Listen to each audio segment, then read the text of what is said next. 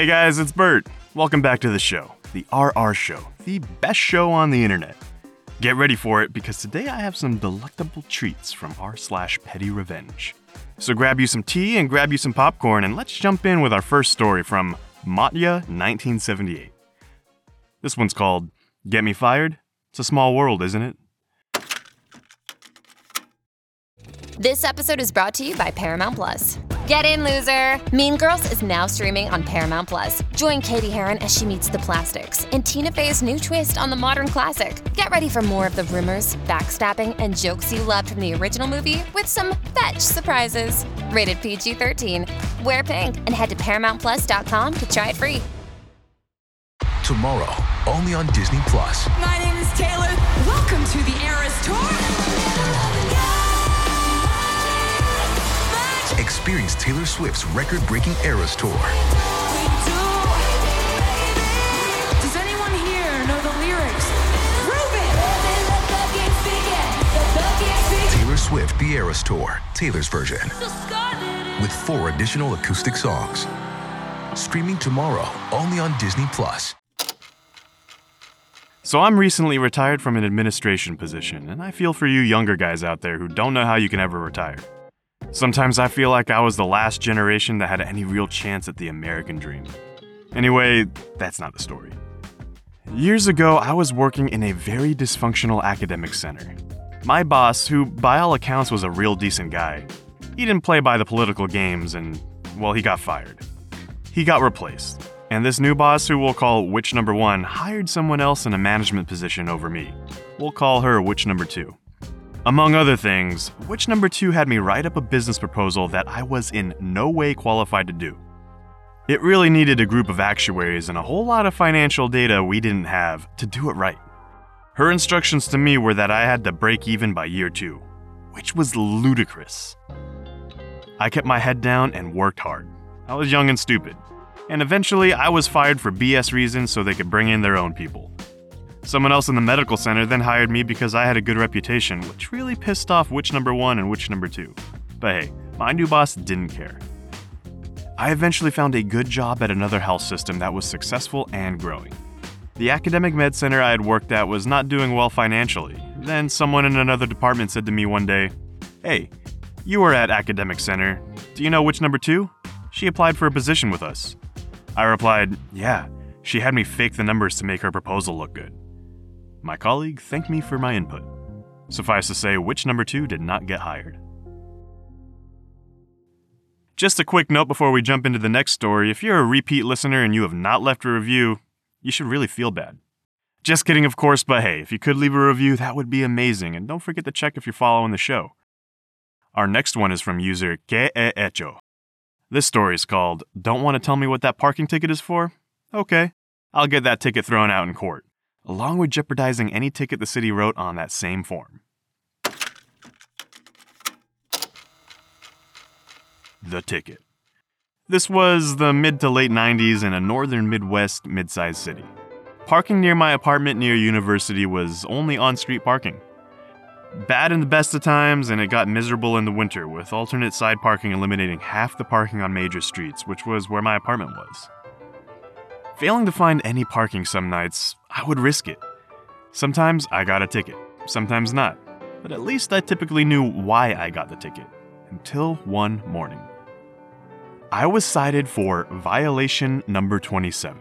I had no idea what that was all about. It wasn't an alternate side violation, not an expired meter issue, not a loading zone thing. I just didn't know what it was. So what did I do wrong? I went by the office to pay the ticket and I asked the clerk, "Hey, by the way, what is this violation number 27? I don't know what it is and I don't want to get ticketed for whatever it is again." Her reply set me off. "We don't have to tell you." Excuse me? I took my check out of her hand and picked up my ticket. I asked her who could tell me. She shrugged. "Maybe the prosecutor's office," she replied. I left, ticket unpaid. I stopped by the prosecutor's office, ticket in hand, to ask. I apologized to the receptionist for such a ridiculous waste of time. I just wanted to know, and she rolled her eyes at me. I got nowhere there. So I started digging in my heels, doing the legal research. For a poor recent college grad, I certainly wasn't going to waste my money with a lawyer. But I was hard-headed enough to want to know what violation number 27 was before I paid it.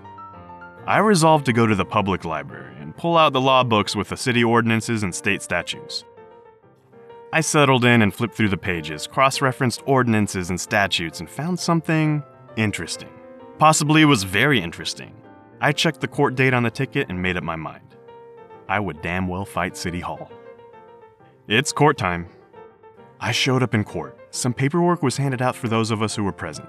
Just before it was my turn, the prosecutor graciously offered to let me pay the ticket plus court costs to make this go away. It's a damn parking ticket. I'm already here. Why bother? After waiting my turn, I stepped before the judge. The judge said a few things, the prosecutor said a few things, and then it was my turn. Your Honor, I move to dismiss the ticket based upon a due process violation on the 14th Amendment. I think that prosecutor might have gotten some whiplash. Her neck snapped so fast. I told my story. I just want to know what violation number 27 is. I looked. It's not in the law books. It's not in the city ordinances. I am being charged with something without being told what it is.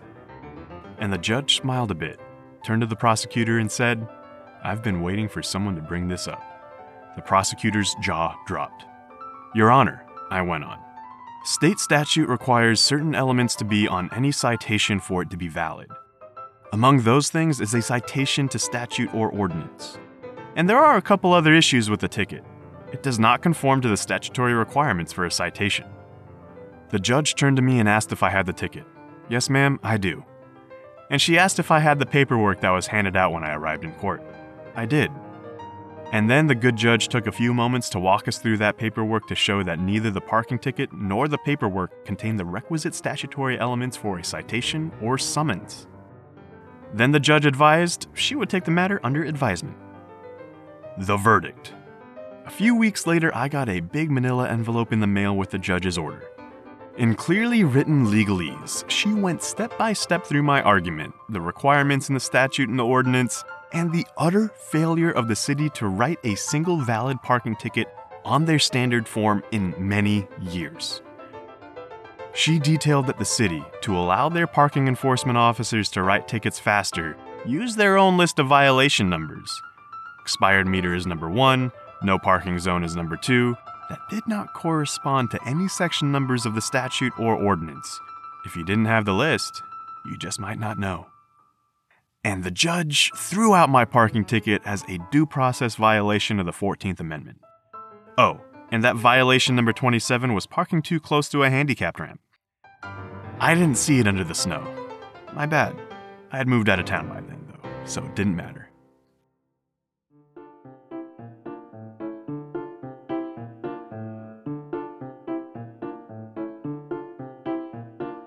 As always, guys, I am so happy you could be here with me for this episode. Until next time, take care of yourselves. I'll see you soon.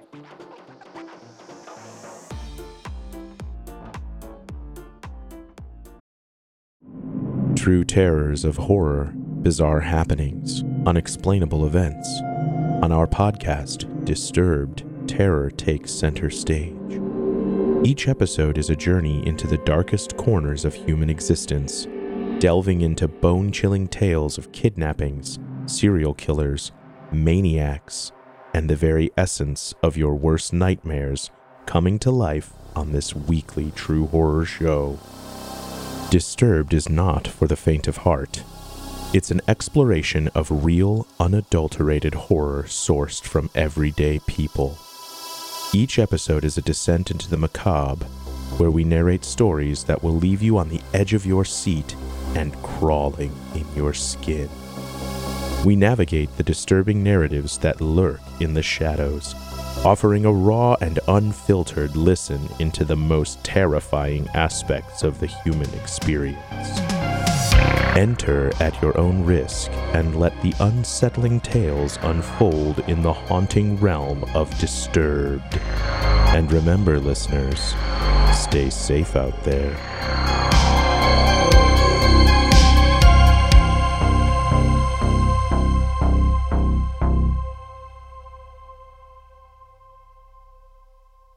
Do you enjoy science, spooky stories, and all things paranormal? We do too. While we would love for most paranormal stories to be true, we are here to tell you that they probably aren't. But that doesn't make them any less fun to speculate about. We are the Spooky Science Sisters podcast. In this podcast, we bring you bi-weekly discussions on possible scientific explanations behind the supernatural. Backed up by research articles and other credible sources, we do deep dives into things like archaeology and physics and share in-depth discussions with topic experts. Visit us at SpookyScienceSisters.com to listen to a couple of skeptics debunk some of your favorite alien encounters, cryptid sightings, and ghost stories with science, sass, and a significant amount of laughter. Thank you and stay spooky.